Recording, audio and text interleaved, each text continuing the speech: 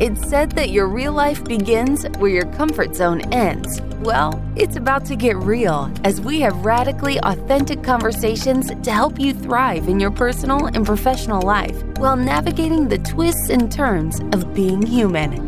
Buckle up, because This Might Get Uncomfortable starts right now with Jason Wrobel and Whitney Lauritsen. Today, I am bringing back a subject that has been teased for a long time now. Any longtime listeners here of This Might Get Uncomfortable will know what I'm talking about. I tend to foreshadow and tease, like the best directors out there, of course. Who am I kidding? Actually, you know what? I for a little time, I wanted to be a director in my life, Whitney. You and I have a shared film background from school, but I think with the foreshadowing I'm talking about, it's something that it's really been on my mind for a long time, and I kind of keep getting interesting quotes and perspectives and seeing interviews and videos pop up. It's interesting in life, I think, sometimes when you have something that might be brewing in your subconscious or something that you're just kind of daydreaming about, and you see the serendipity of life reflect it back to you in so many forms. So recently I had the pleasure of seeing a quote. I'm going to see if I can turn my broken body around to see if I can read the quote on my wall. And the quote, actually, I've never quoted this person on the podcast before. His first time for everything is the actor Terry Crews. And Terry Crews had this quote that I saw that he said, "Sometimes your greatest dreams must be destroyed to make way for something better." And this has really just got me ruminating a lot. You know, Whit, we've talked about dreams in the past. We've had this subject, I think, interspersed naturally through our conversations with some of the amazing artists and content creators and entrepreneurs we've had here on the show and their journey. But I think this idea of dreams is interesting because it's a double entendre for me. It's number one, I think in the context of what I'm talking about with Terry Crews, it's this idea of these visions that we have, right? These intentions that we want to manifest, this version of our life that we hope to create one day that one would categorize under dreams. But I think actual dreams that we have while we're sleeping is also a super fascinating subject. And I want to dive into that today because I'm in a curious place where sometimes I wonder, and I want to throw the ball back to you, Whitney, because this is maybe a good way to kick this off. You know, there's a lot of rhetoric, I think, out in the world when it comes to success coaches or mindset people or I don't know, life and wellness people, the people you and I tend to associate with. It's like, never give up on your dreams, keep going. You know, never say, Goonies never say die. There's a whole lot of phrases out there of like why we should never give up on our dreams. But maybe there are times when it is appropriate to give up on our dreams. And the question to me becomes always, how do we know whether to keep going with something in life or whether to give up? Because I think giving up has this super negative stigma around it. You know, there's so much negativity around like, never give up, don't give up, keep pushing till you make your dreams come true. But maybe sometimes it is appropriate to give up. And I'm curious how that hits you, Whitney, in terms of how do we know whether to keep pushing and keep striving versus like, you know what, this is not my thing anymore. And maybe it wasn't ever meant to be my thing. Maybe I'm not going to make it to the NBA, says 15-year-old Jason, and walks away. It's interesting because I know that you've been wanting to talk about dreams for a while, and I thought that you literally meant dreams, like sleep dreams. So it's interesting to hear you talk about this. And I'm glad that you finally feel like you can, because we've had a lot of more curated episodes recently as we went through the whole Take Charge series and talked about the consistency code and all of that. And it is fascinating to reflect on this while we're in the midst of promoting the consistency code, as we have been, not just in recent episodes, but on social media. And I've been just thinking about different ways that we can explore what it means to be consistent. And that often leads me to examining people's relationships with the things that they're doing and why they're doing it, because there's kind of different ways to look at our choices in life. Sometimes we feel like we don't have a choice. Sometimes we feel like we do have a choice. Sometimes we have big goals and we think if we work hard enough, we'll get them. And sometimes we have big goals. And to your point, Jason, no matter how hard we work on them, the chances of us actually achieving something are very, very slim. And sometimes that's simply because the odds are working against you for whatever reason, whether there's a lot of competition in something, or perhaps it's just that the requirements make it, in some cases, literally impossible. Like your age could be a reason why you could or couldn't do something, right? And if you're too old, you're never going to get that chance again. Unlike when you're too young, you kind of just wait your turn. And it's interesting too to examine this during COVID, because one thing that's really fascinated me, it is on TikTok, a lot of younger people that are in college, for example, have been talking about how incredibly challenging it has been to go through a pandemic at that age. And this is the time of their life that they've been looking forward to for so long. This is the time where everybody's been telling them like, oh, just wait till you get to college. Like college is so great. And you're going to, you can finally do what you want and have your freedom. And then suddenly the college experience has changed so much. And some of these kids are thinking, wow, like it's being taken away from me. I may never be able to have that experience I've been looking forward to my whole life because the pandemic changed everything. And I think that's also the case for a lot of people examining how the pandemic changed their travel plans, changed their relationships, changed the holidays, changed the way that they were doing things. Maybe some people set themselves up for success. I mean, my heart goes out to people who opened a restaurant, for example, right before the pandemic hit. And it's like, oh shit, like how are they possibly going to succeed? And some of them have made it through. Some of them have held on, or some cases even thrived. Great example is last night I got takeout from Pura Vita's, or as Jason would say, Pura Vita, their pizzeria, which I think that opened during COVID. And it was so busy. They were like 10 minutes behind in my order. There were all these people eating outside. There was all these takeaway orders. It was unbelievable what they have done. Now, granted, they already had established themselves with their restaurant, which is literally next door to the pizzeria. But still, even to see that they have two businesses and they're vegan, they are thriving right now. And that's super exciting. So there's certainly examples of how people can overcome all the odds and get what they want. And some people feel like they've been waiting their whole life for something and it doesn't work out for them for some reason. I mean, you see things like Olympic stories, like people that have been working their whole lives to get into the Olympics, and then one false step, literally sometimes, causes them to lose their chance at the Olympics. And because of how infrequent the Olympics happen, they may literally never get a chance at that again. And so there are certainly examples in life where we can't control whether or not our dreams come true. And there are also times where we might feel like we have control, but no matter how hard we try, it's not working out the way that we want to. And then we start to internalize that and can get into a place of self-blame. So then the question becomes, whatever happens, whatever circumstances led you to this point of wondering, should you give up on your dream, or do I have to give up on my dream? I mean, I think it's such an individual decision. There's really no right or wrong choice there. Like, you have to decide as a person, are you okay with that? And if you are kind of forced to give up on your dream, then maybe it's a relief. Maybe you just go through that mourning process and you say, all right, well, for whatever reason, this was taken away from me, and now I just have to deal with it and pivot my life. I think it's interesting, this idea of failing at your dreams to only have something better come along. And it's almost like a slippery slope to me, Whit, because the two examples I can think about that I have seen come up online recently, so they're fresh in my mind, is Dwayne Johnson, The Rock, talking about his original dream, which was to be an NFL player and to be a successful NFL player.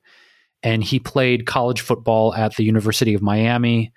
I believe Dwayne Johnson also played a little bit in the Canadian Football League, if I'm correct. But of course, in 1995, he made his debut in the World Wrestling Federation, WWE now, and the rest is history, as they say. But, his post, we could probably find it and link to it on his Instagram account, was this whole thing of like, I never made it to the NFL and my dream never came true. And kind of talking about how life redirects you. And now, of course, he's worth hundreds of millions of dollars and is the most famous action star in the world right now, right? So it's this thing of like, hey, this thing may crush you, but on the other side of it is something incredible and amazing beyond your wildest dreams. It was kind of the nature of his post. And I've also seen Lewis Howes post similar things of him being injured and having his dream as a professional athlete and, sleeping on his sister's couch and having no money. And now, of course, Lewis is a millionaire and a very successful host of the School of Greatness podcast and all the things he does. But it's almost like, Whitney, these examples of Dwayne and Lewis exist in a very narrow vacuum of people that can say, yeah, it's cool that your dream didn't come true and you might be devastated for years, but look at me, I'm rich and famous and influential. Hey, it all works out. It's like, maybe it does, maybe it doesn't, in the sense that maybe there are people who put years or decades into a dream and they don't accomplish it.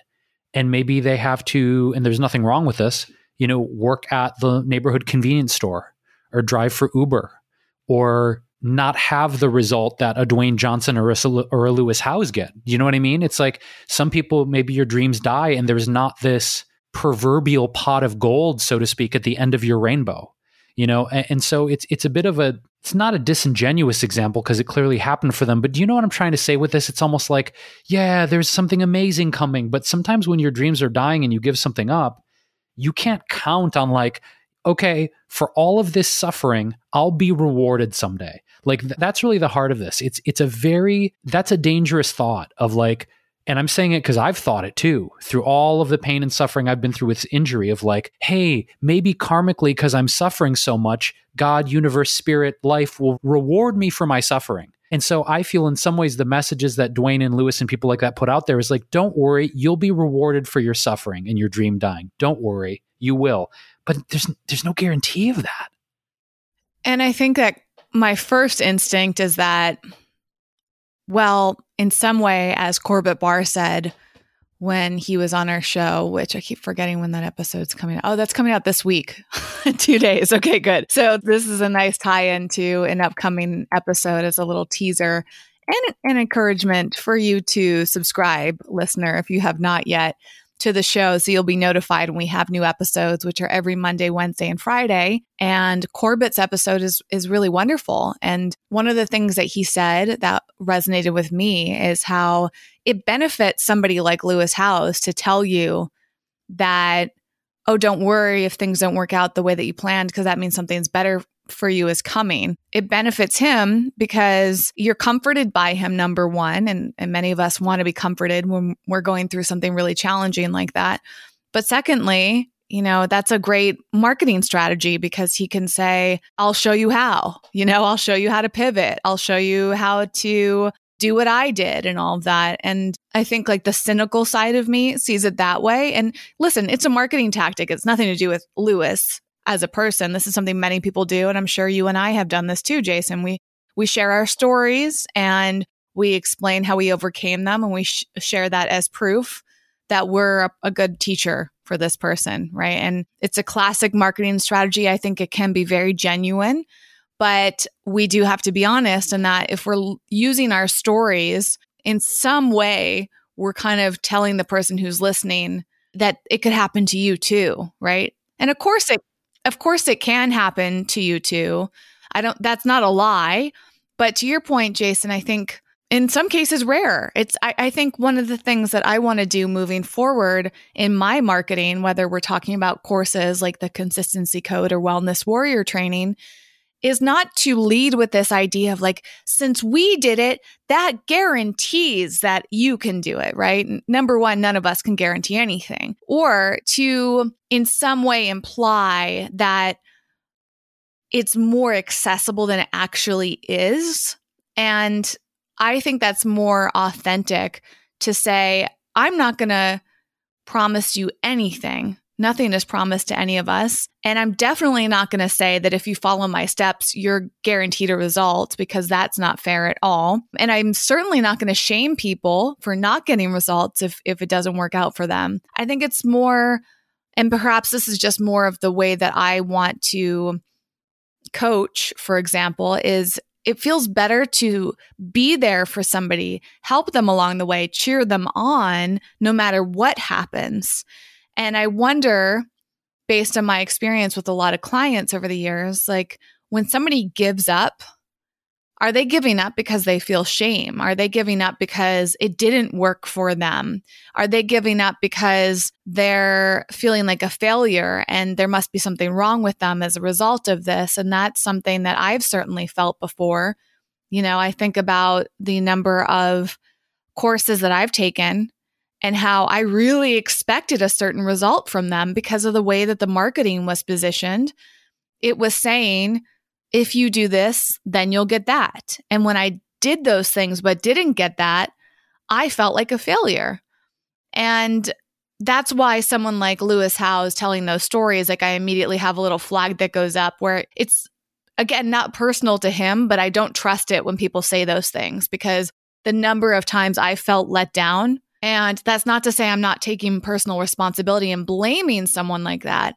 It's that like triggers me to feel like, uh-oh, I don't know about this. Like the last time I trusted somebody's word saying like, hey, I overcame this and so can you. It's almost like a weight loss story too, right? That's another classic example. We see the before and after photos. And my entire life, especially when I was a little kid, I was super susceptible to those things. And I would buy the product, do the program, buy the equipment, buy the foods, buy the online service or the VHS tape way back in the day, and I'm thinking, okay, great. Like I'm just going to do these exact same fitness moves as them. And I'm going to do them for as long as they tell me to do them and as frequently as they tell me to do them. And I'm going to get those results. And I never got those results. So I had been carrying that burden of shame for most, if not all of my life since then, because I thought, well, how did they lose weight? How did they get those before and after photos? Why doesn't my before and after look like theirs? I think that's a huge issue, no matter if we're talking business, personal, fitness, health, whatever, to try to use our stories as if that's a guarantee someone else is going to get that same result. I mean, what we're kind of talking about is at the core, these marketing strategies that are kind of as old as consumer products. I mean, if we look at the arc of advertising and marketing over history, it's very much rooted in, we know you're unhappy. We know you're not living the life you want. We know your dreams aren't coming true. So here is a appliance, car, clothing, perfume, course, book to help you get to this place you're not in because we know you're unhappy. I mean, if people were more content in their lives, there would be industries that would collapse completely because they're predicated on making you feel some sort of inadequacy or not enoughness to sell you something to cure that, or as an attempt, even though we know deep down it's not going to. We know. Human beings, I think, right, at the core, we know this thing is not going to cure it for us or give us the life we want. And it's not to say that wisdom and insight and experiments and practicing and trying new things are not valuable. Of course they're valuable. But I think ultimately, to your point, Whitney, it goes back to this conversation of dreams, because in some way it's like, hey, my life used to suck too. I used to be exactly where you were. And again, sleeping on a couch or sleeping in my car, or doing whatever. And I also realize that a lot of the trainings we've been to have kind of focused around, boy, how do I even explain this? Like, emotional manipulation in some ways. And it leads me to another question, Whitney, of like, what's wrong with being average? I've really been thinking about this a lot lately. There's this script we kind of have in our culture, American culture in particular, of the material metrics of success. You need to hit 6 figures, then you need to hit multiple 6 figures, then you need to go to 7, then you need to go to 8. I mean, it's just the rhetoric, the 10xing, the 15xing of everything is everywhere. It's like, you need to strive for greatness. You need to strive for success. You need to strive to make your dreams come true. But as sort of like, I don't know, an antithesis to this idea, what's wrong with being average? What's wrong with like living in an average house or renting an average apartment? What's wrong with like watching your average Netflix shows or getting average grades or driving an average car, like a Mazda or something? Mazdas are great, by the way. They're sleeper cars, punch way above their weight.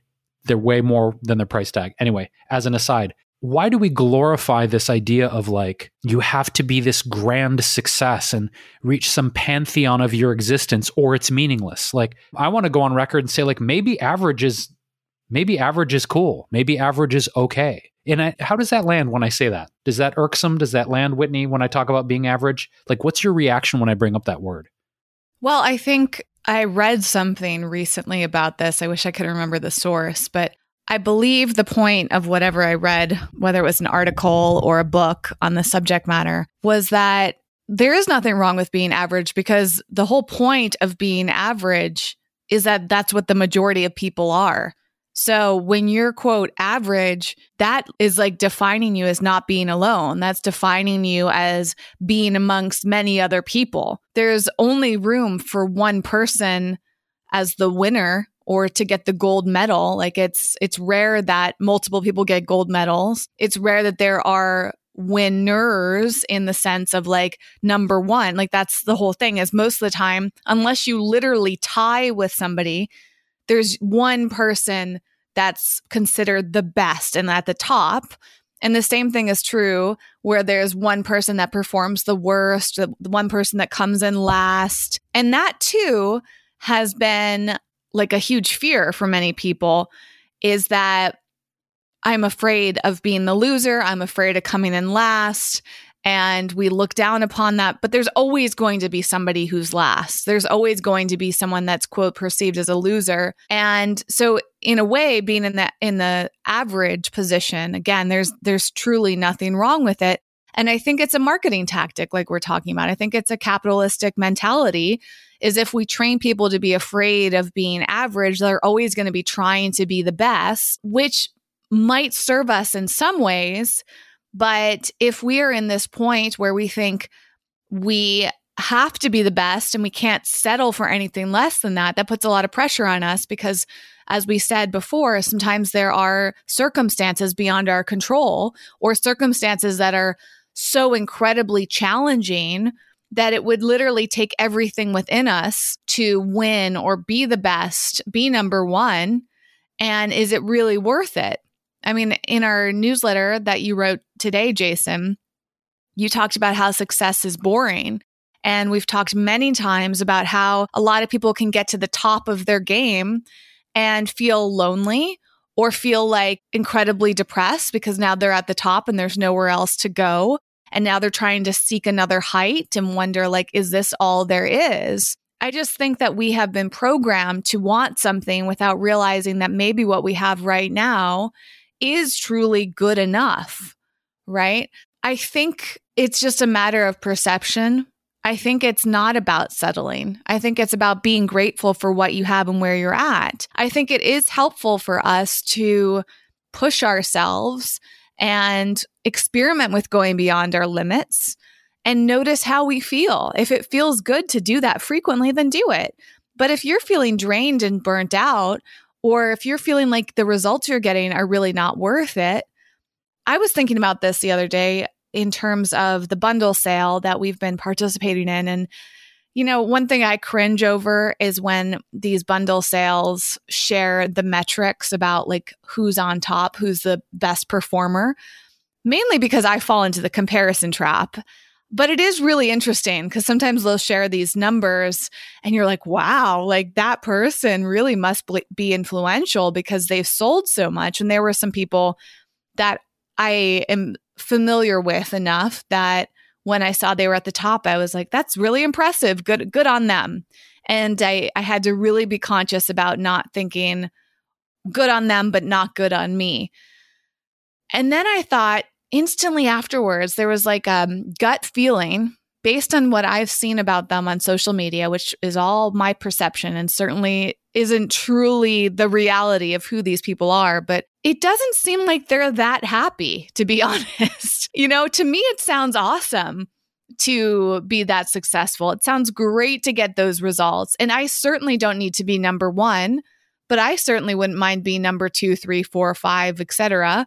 You know, being somewhere up there on the top sounds good enough to me. I'd be thrilled to get those results, I think.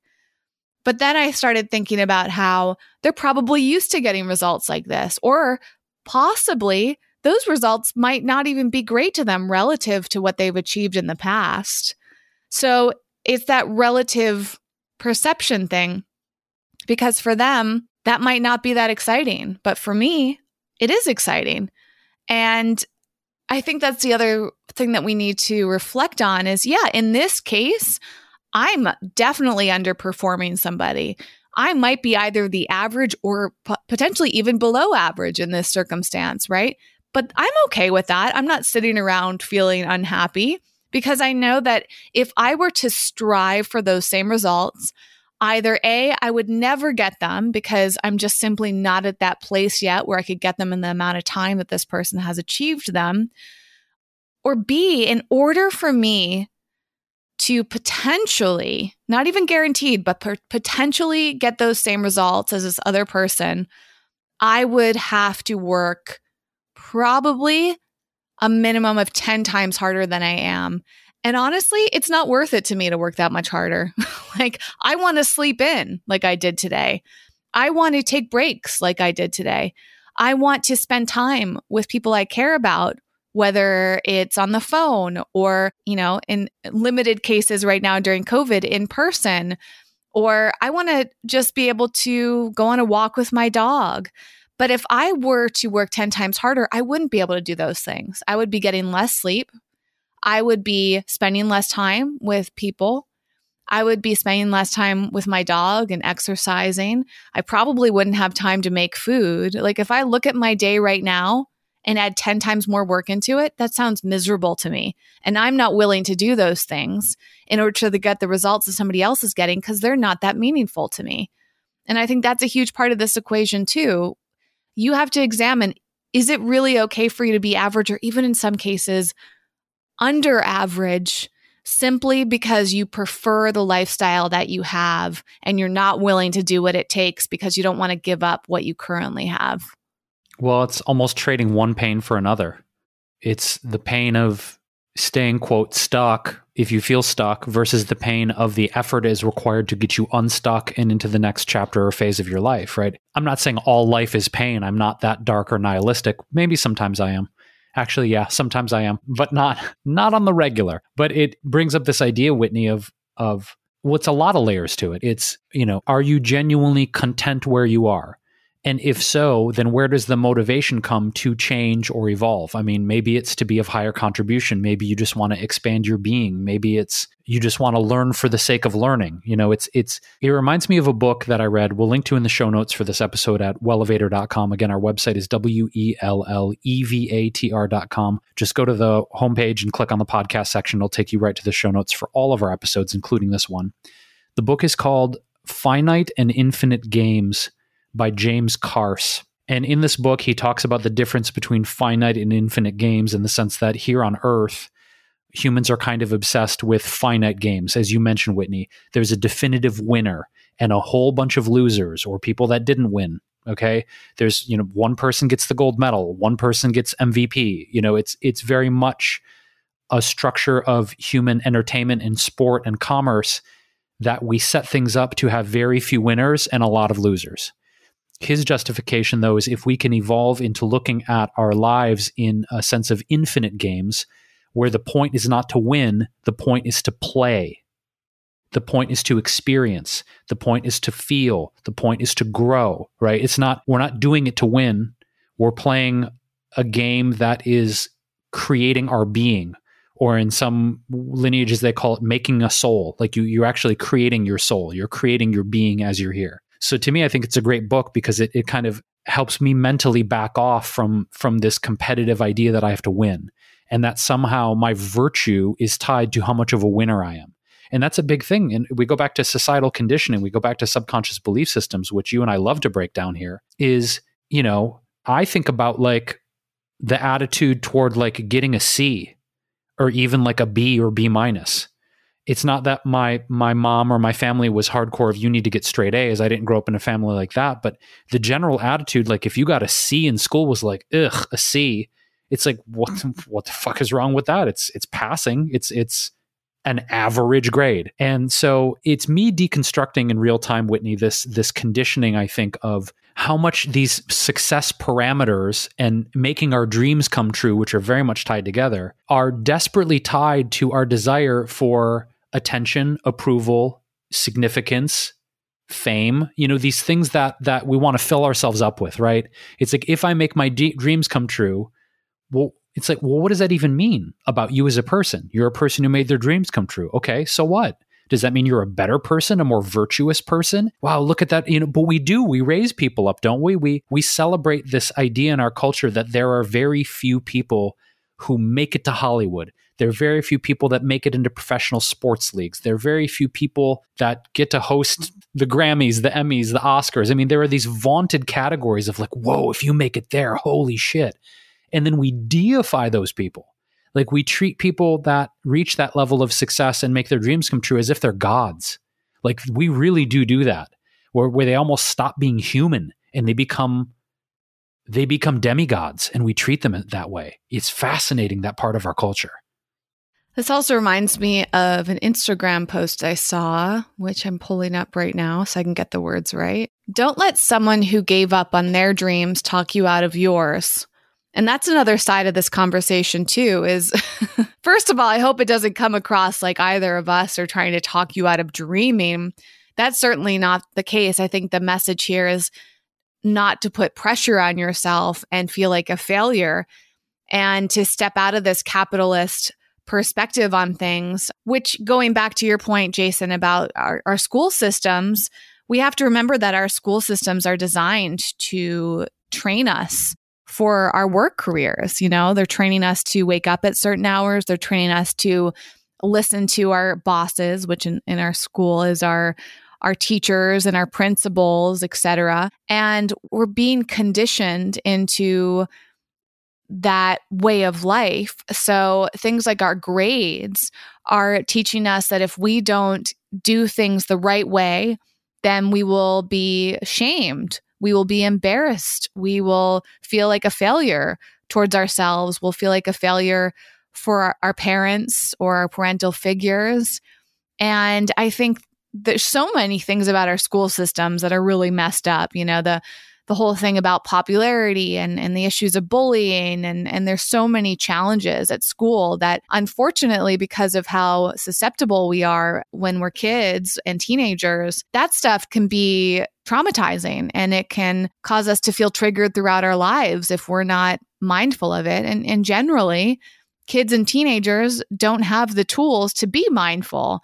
And they might not have great parental figures in their lives. They might not have great teachers. They might not have the tools to move through that. And so they're carrying not only that conditioning, but a lot of emotional weight throughout their whole lives. And it makes me really sad because I think I talked about this on an episode when I was in Massachusetts. I had gone to my high school and walked around the halls with one of my high school friends and saw somebody that worked at the high school who still is there. And it was so fascinating to reflect on things that were happening and how things have changed, how things have stayed the same. And I just was, all these memories were coming up for me and thinking about how I'm grateful not to be that young anymore, like it's nice when you feel like you're, quote, getting old by society standards.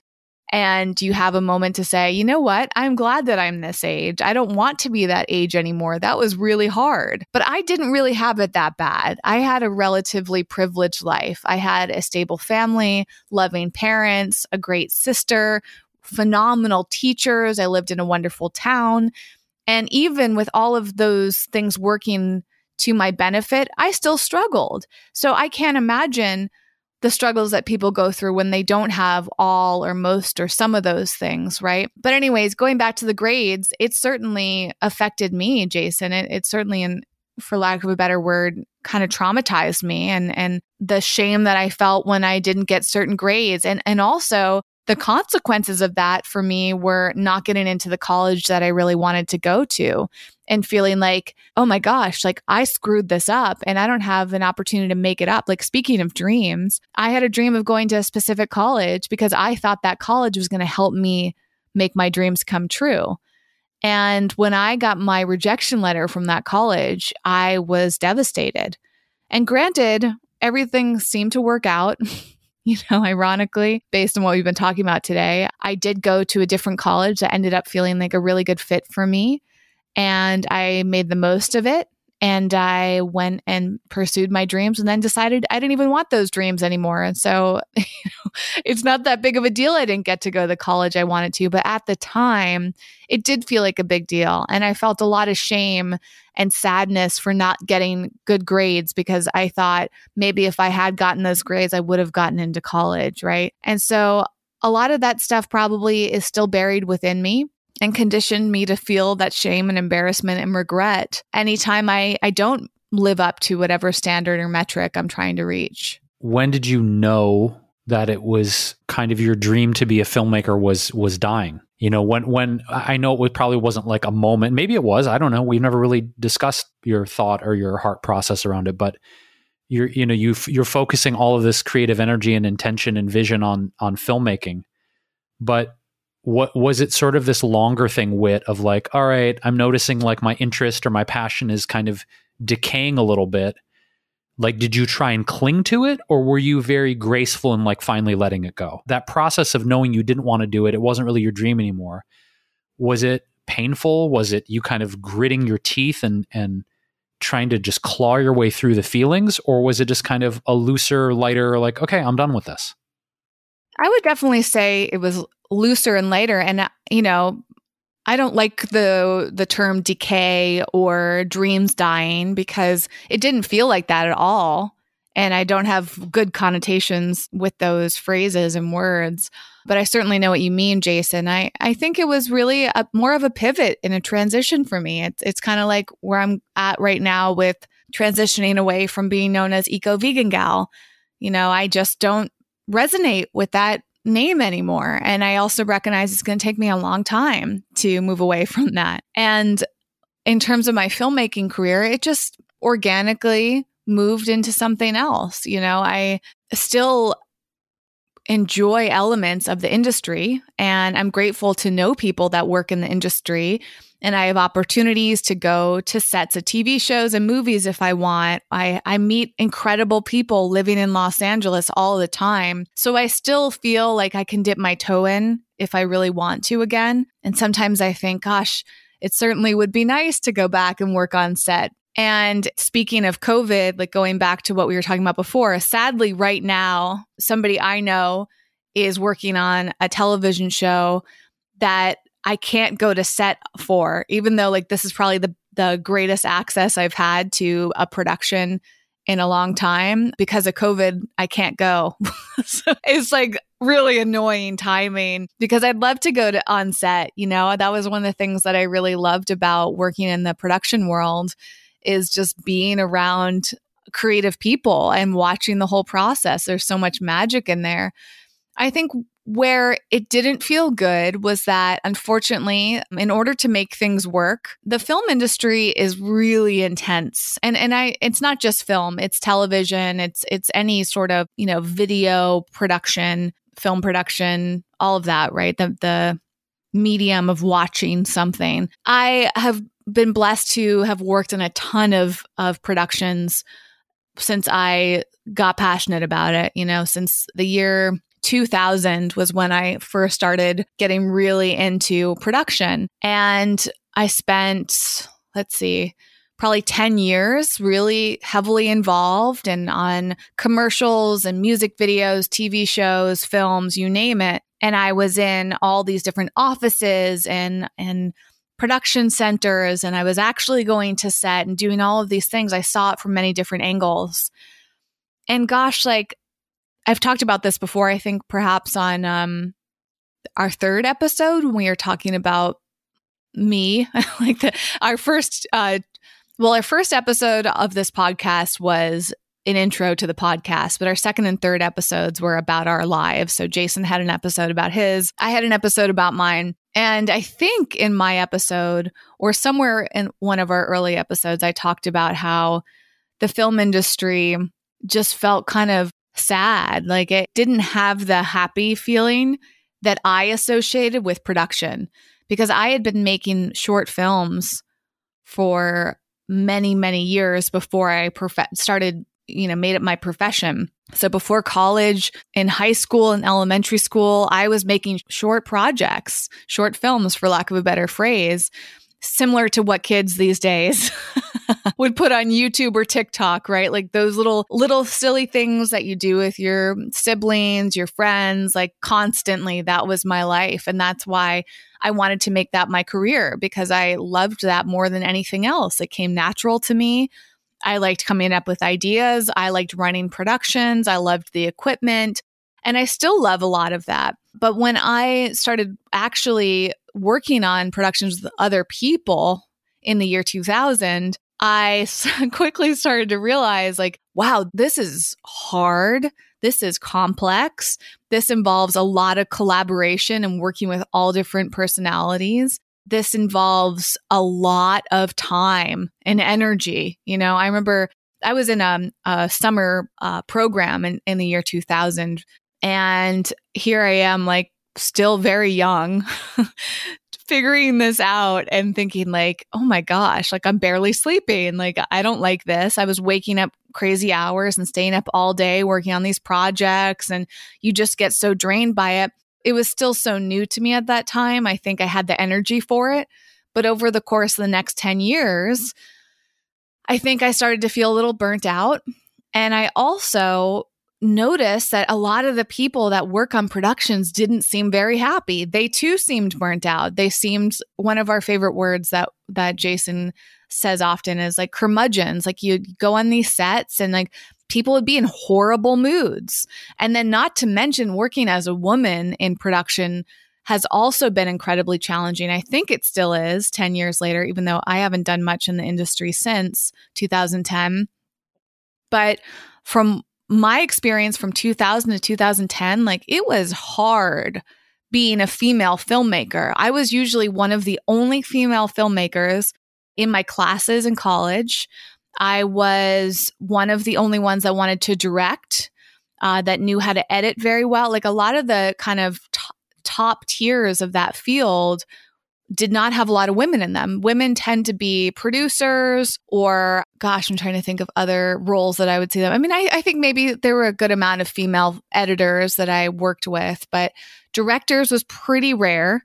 There were certainly a lot of female actors, and then in various other roles. But in terms of like really strong executive level people, they tended to be like producers or something like that. And I worked in all these different offices and all of these different productions.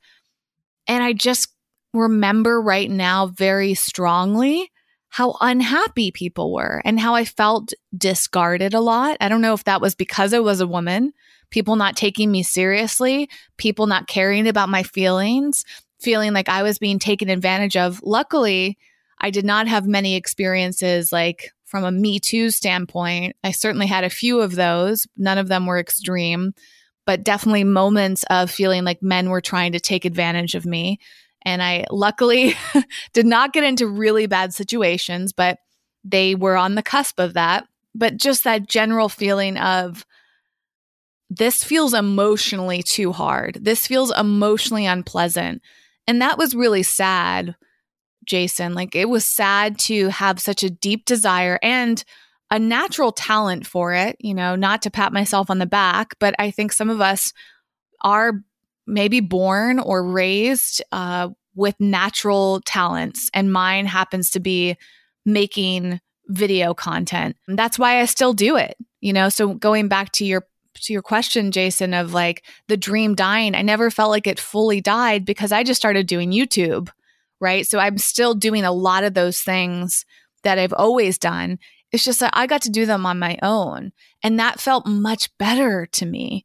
That felt like, like I don't have to deal with all of these curmudgeons, these unhappy people trying to take advantage of me, people not taking me seriously. I got to kind of like pave my own path. And I think a lot of people enjoy that. But at the same time, it's nothing like being on a big set, like the feeling, that rush that you get when you walk onto a set of a TV show or movie or commercial, music video, whatever it is, like, it's awesome.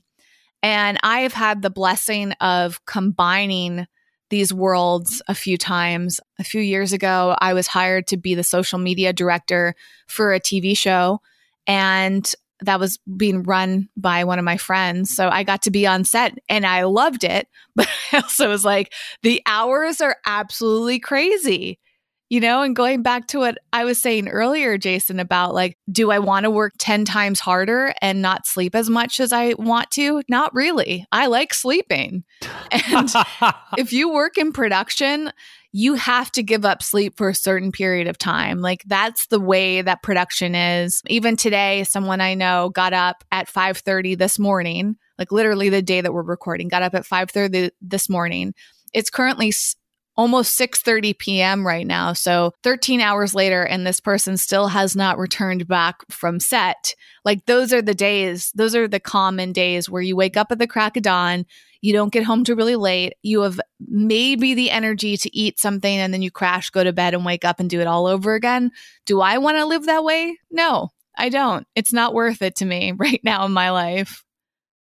Well, thank you for such a deep, detailed, and, valuable answer to that question. I mean, it's kind of like the thing that popped out to me. There were many points that popped out, Whitney, but this idea of like, you have the talent or the ability to do something well.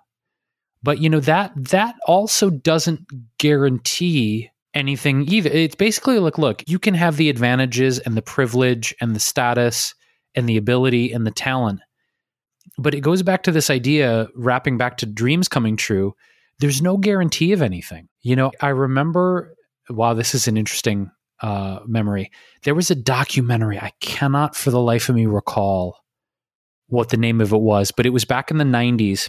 And it was a documentary that was covering the explosion of the Seattle music scene. And Seattle had always had a really good jazz scene. And Quincy Jones came up from there. Ray Charles was in Seattle for a while. Jimi Hendrix. Like Seattle had always had good musicians there. But in the 90s, we know with grunge and the big bands that came out like Nirvana, Soundgarden, Pearl Jam, Alice in Chains, there was a documentary talking about how this scene had coalesced, the people who had kind of given birth to it. And there was an interview segment where Eddie Vedder, the lead singer of Pearl Jam, was on a couch, and someone had asked him, why do you think you guys made it? Like why you? And he had I just thought for me all these years later, such an eloquent, honest answer where he's like, dude, we're no better or worse than dozens and dozens and dozens of bands in this city. And he was listing off people they had toured with, people they'd opened for that were nowhere near the level of success of Pearl Jam. He's like, all of them are very deserving to get to the level we're at. Musically, they're as talented, the songwriting, all those things. Those bands just never became Pearl Jam, right? But his point was like, why was it us? How the fuck should I know? Like any of these other guys are just as amazing, and I think back to the musicians I've played with. And some in particular were like, I can't believe how good you are. Like a level of mastery on bass or guitar or piano that you witness it and you're like, I can't even, it's stupefying and transmogrifying and transcendent how good these people are. Did they, quote, make it to that level? No.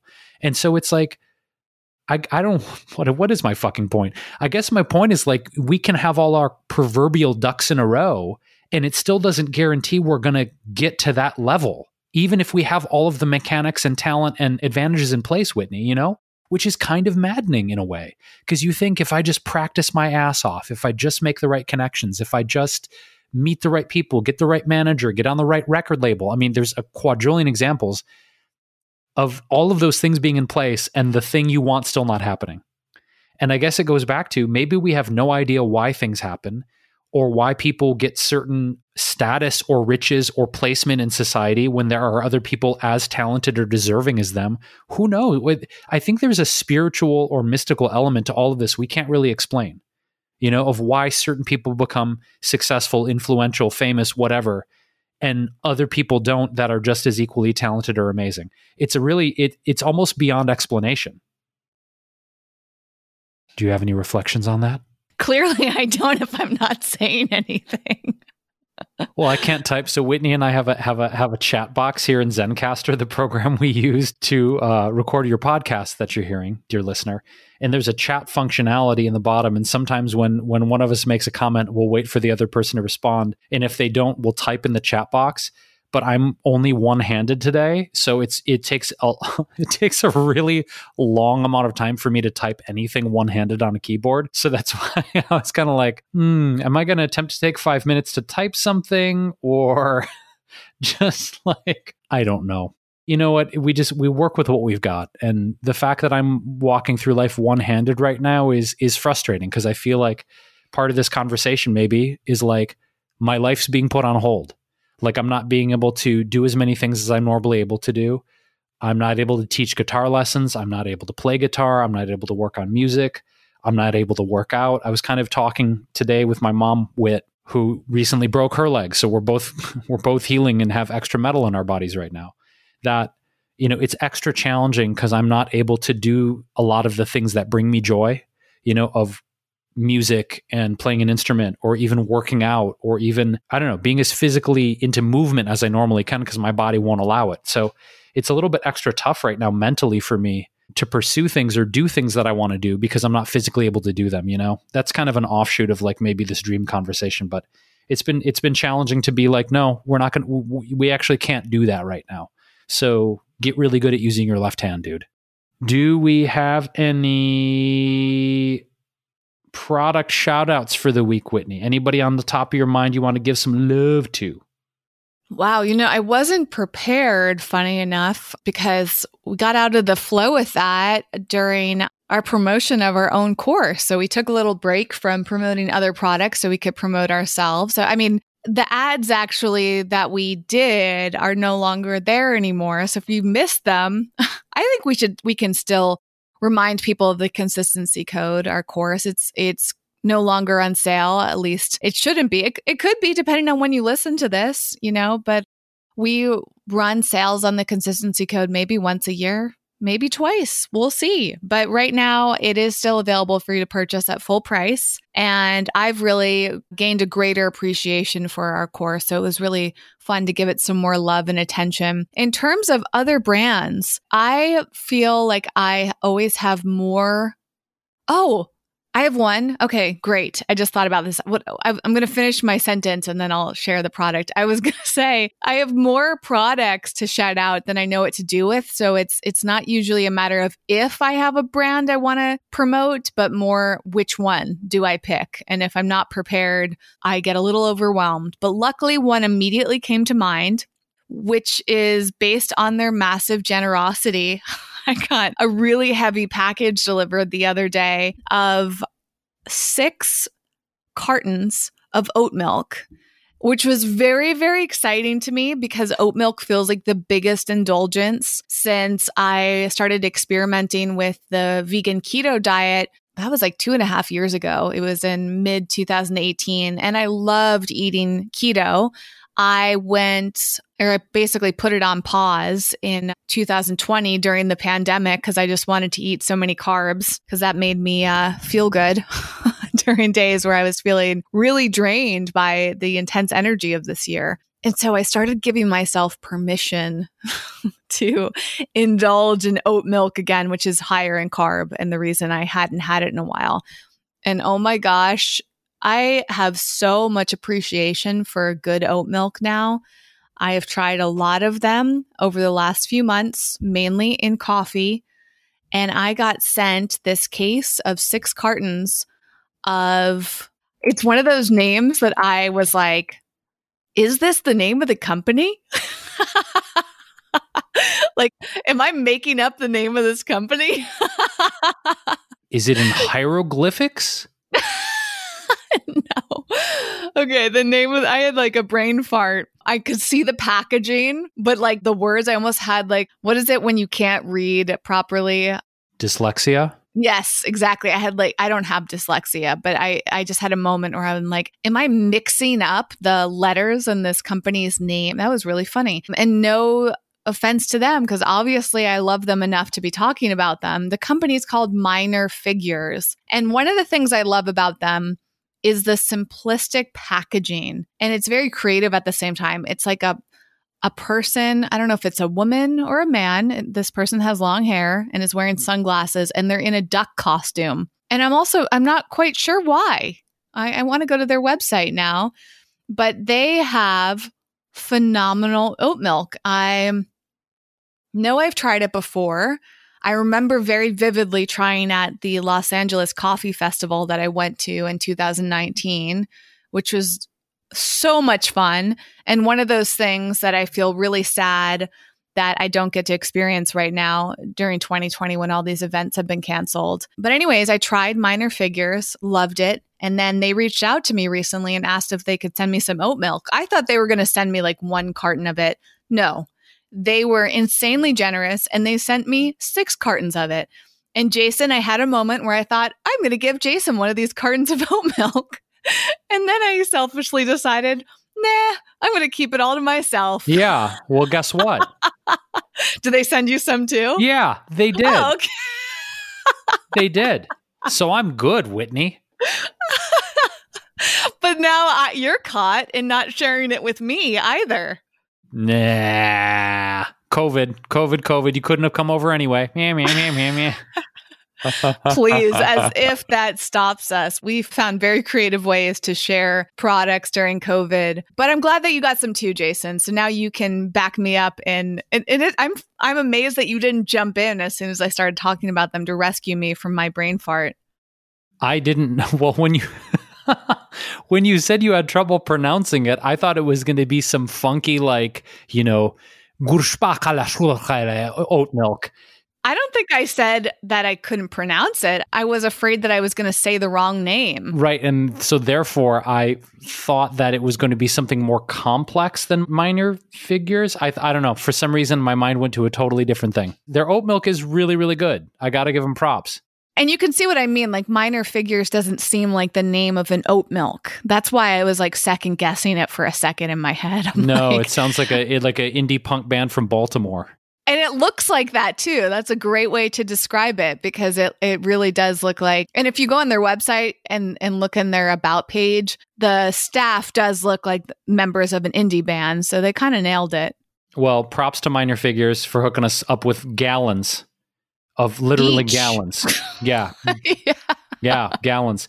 You guys make good stuff. It's really good. Yeah, it's nice to see it. I've used it hot and I've used it as a base for smoothies, and in both applications, it seems to thrive. So I think the mark of a really good milk, culinarily speaking, is of course the taste and the body and the mouthfeel, right? The actual experience of it, but how it performs, right? Can you make a roux with it? Can you make a stew with it? Can you boogaboo with it? Can you make a smooth? Can you... How versatile is it, is what I'm saying. So props to Minor Figures. Are you done gushing on them, Whitney? Do you have anything else to add?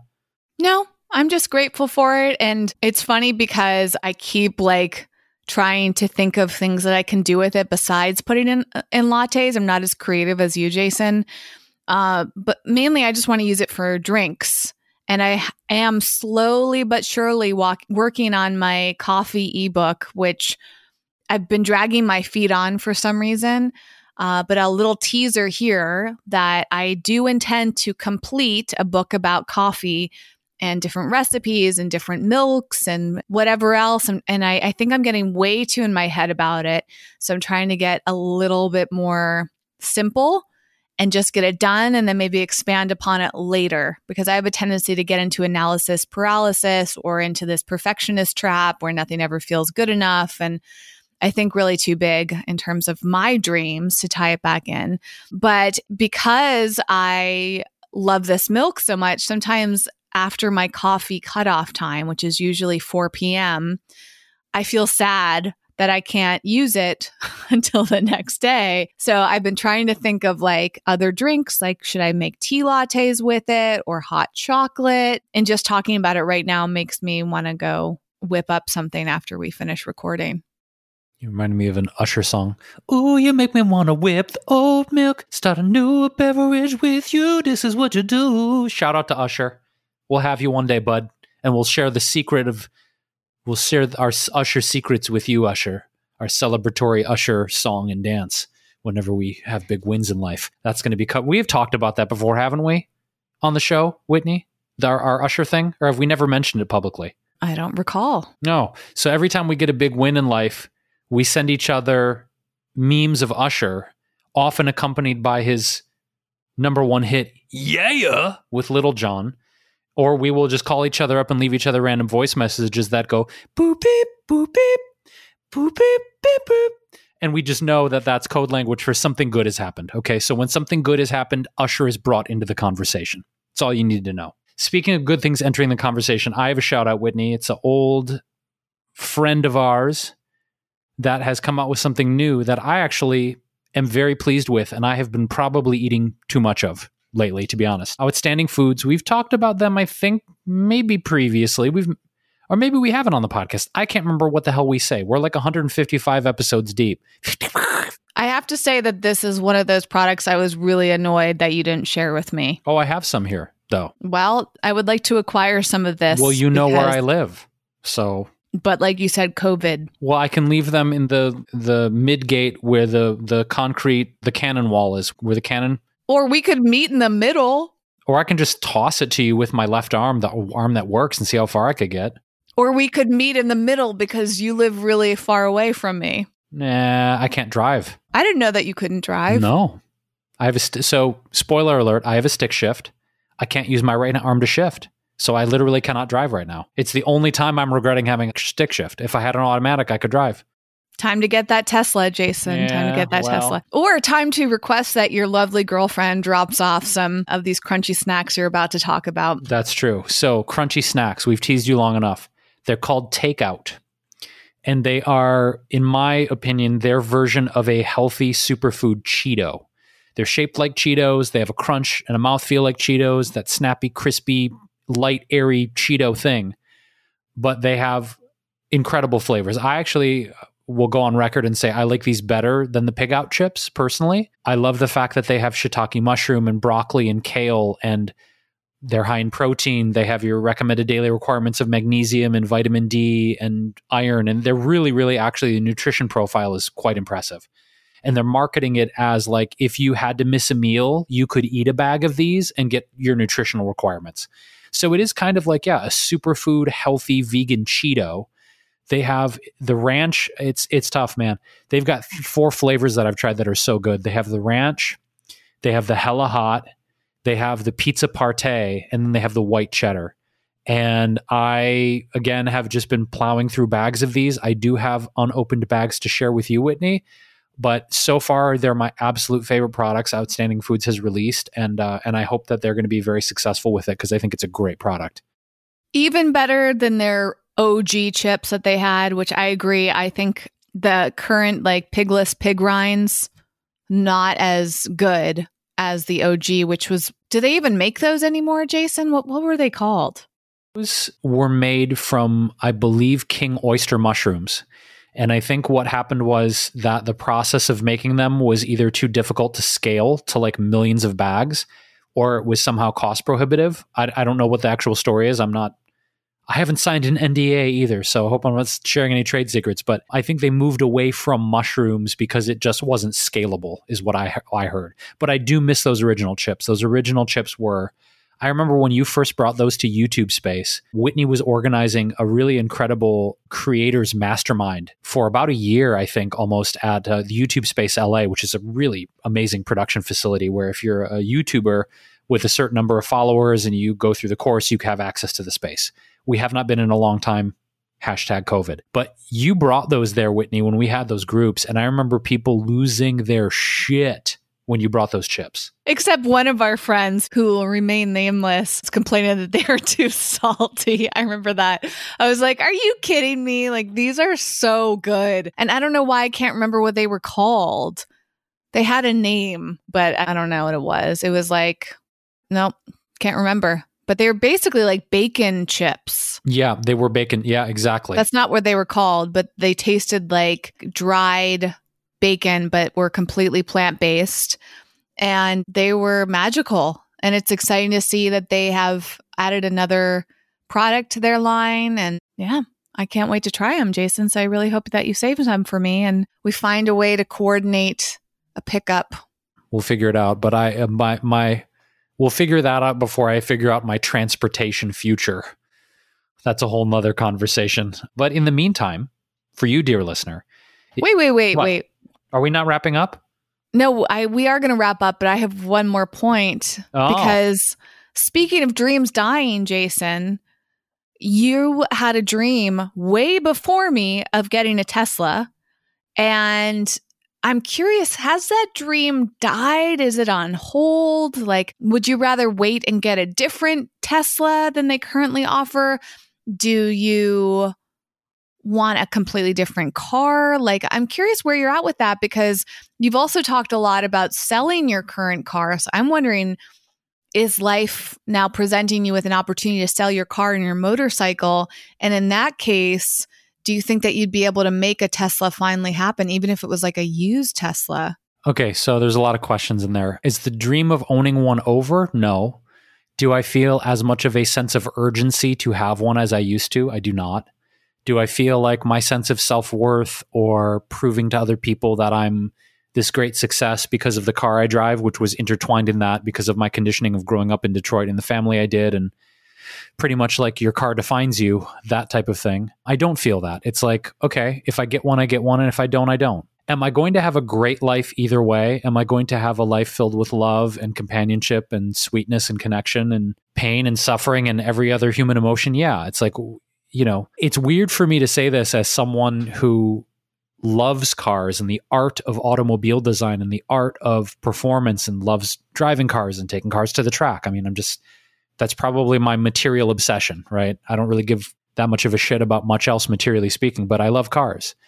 And I'm at the point now, Whitney, where I feel like I'm less obsessed with this idea of having a certain car than I am like, when the moment comes when I need something new, I'll evaluate what my desires and my passions are then, right? Rather than like thinking about it now. The reality is I was barely driving before the motorcycle accident. Now I'm not driving at all. I literally do not know when I will be able to drive my car again because of the use of my right arm being limited. So yeah, I mean, for me to sell my car, sell my motorcycle, could I get something new? Yes. Should I get something new? Not right now. No, I'm barely driving.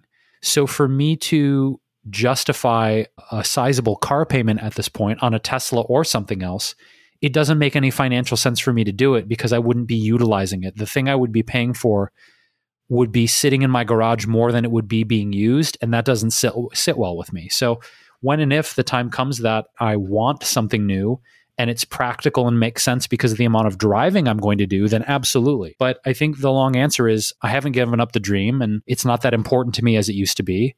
And also, for me to get something brand new right now just makes zero sense because I barely drive and don't know when I'm going to be driving regularly again. Well, fair enough. It's just so interesting that I was not super excited about Tesla. The reason I started thinking about getting a Tesla was because of you, Jason. You also convinced me in some ways to get a Fiat, which was my first electric car. I loved that car. It was really great. And I wish that I could combine that Fiat with a Tesla because that would be like my ideal car.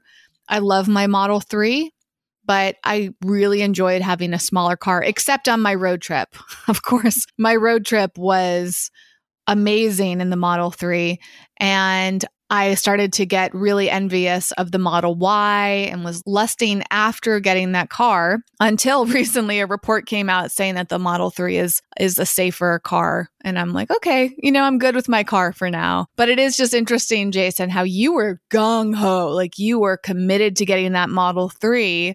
And then that just kind of dissipated for a little while. And I fully support you. I mean, it's a big financial decision, of course. And it's one of those interesting things for me where I don't really think about it that much. It's just part of my bills.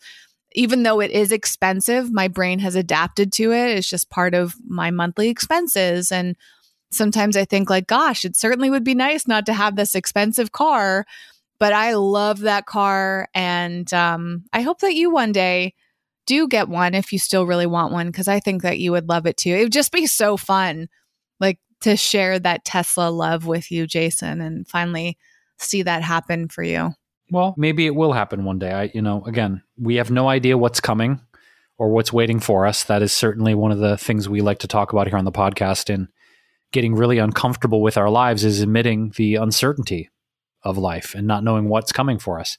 So it may or may not happen. I don't feel as strong of an attachment to it happening. And I also, for me to take on any expenses in life, I'm just kind of in the mindset of, is it useful for me to do that right now? And when and if the time comes when it is useful for me to take on another car payment of that kind of size and scope, I'll absolutely do it, and I know that the right car at the time will present itself to me. And maybe it's also too that, I'm not like super on fire about making that happen in my life. And I know that there's a certain level of focus and will and energy that I have noticed in my life, Whitney, as we wrap up this episode, that when I'm really super connected to something and passionate and feel it in my heart and feel a sense of really deep, unbridled joy, that thing tends to manifest in some form. Maybe not the exact form I intended it, but I've just noticed that for me to put the energy into life that is required to magnetize or bring things to me, if the heart and the passion and the connection and the excitement for the thing isn't there, it's really hard to make it happen. So I think whether that's something, we go back to this original point of this episode being about dreams, that it requires effort and consistency and experimentation and the willing to get the shit kicked out of you and get back up and get your shit kicked out of you again and get back up again, and persistence and determination and a willingness to change and evolve. Like whatever we're talking about, a personal, a professional, spiritual goal, it's going to take work. We're living in this bizarre society that tells us if we don't master something after 1, 2, 3, 4, 5, 10 tries, then we failed at it. And it's not true. So for me, it's like the right car, the right thing, the right whatever is going to come along when it's time. And I think I'll know it when it comes. But I think I'm just done trying to force things, Whitney, and I'm done trying to prove to other people how important and significant and worthy of love I am. I think part of like my transformation personally right now is like letting go of all that, and I think it's affecting my choices in a lot of ways, in good ways, to be honest. I want to simplify my life, minimize my life, not be so obsessed with material things. And I don't know where it's all leading.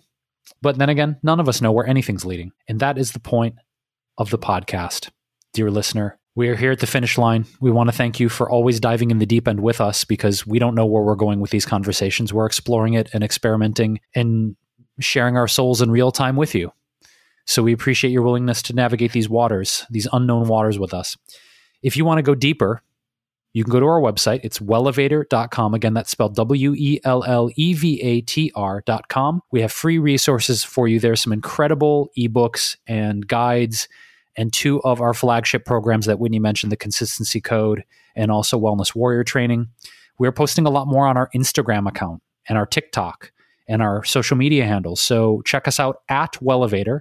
And if you want to hit us up directly, our email is hello@wellevator.com. We've got a lot more incredible guests coming for you soon. So if you've not subscribed or left us a review on Apple Podcasts, please do so. We always appreciate that. And I think that's it for now. We'll catch you with another episode of This Might Get Uncomfortable soon. And I'm going to go ice my shoulder and have some mashed potatoes. Thanks for listening and getting out of your comfort zone with us today. For show notes and more high-performance resources to help you thrive, go to wellevator.com. That's WELLEVATR.com.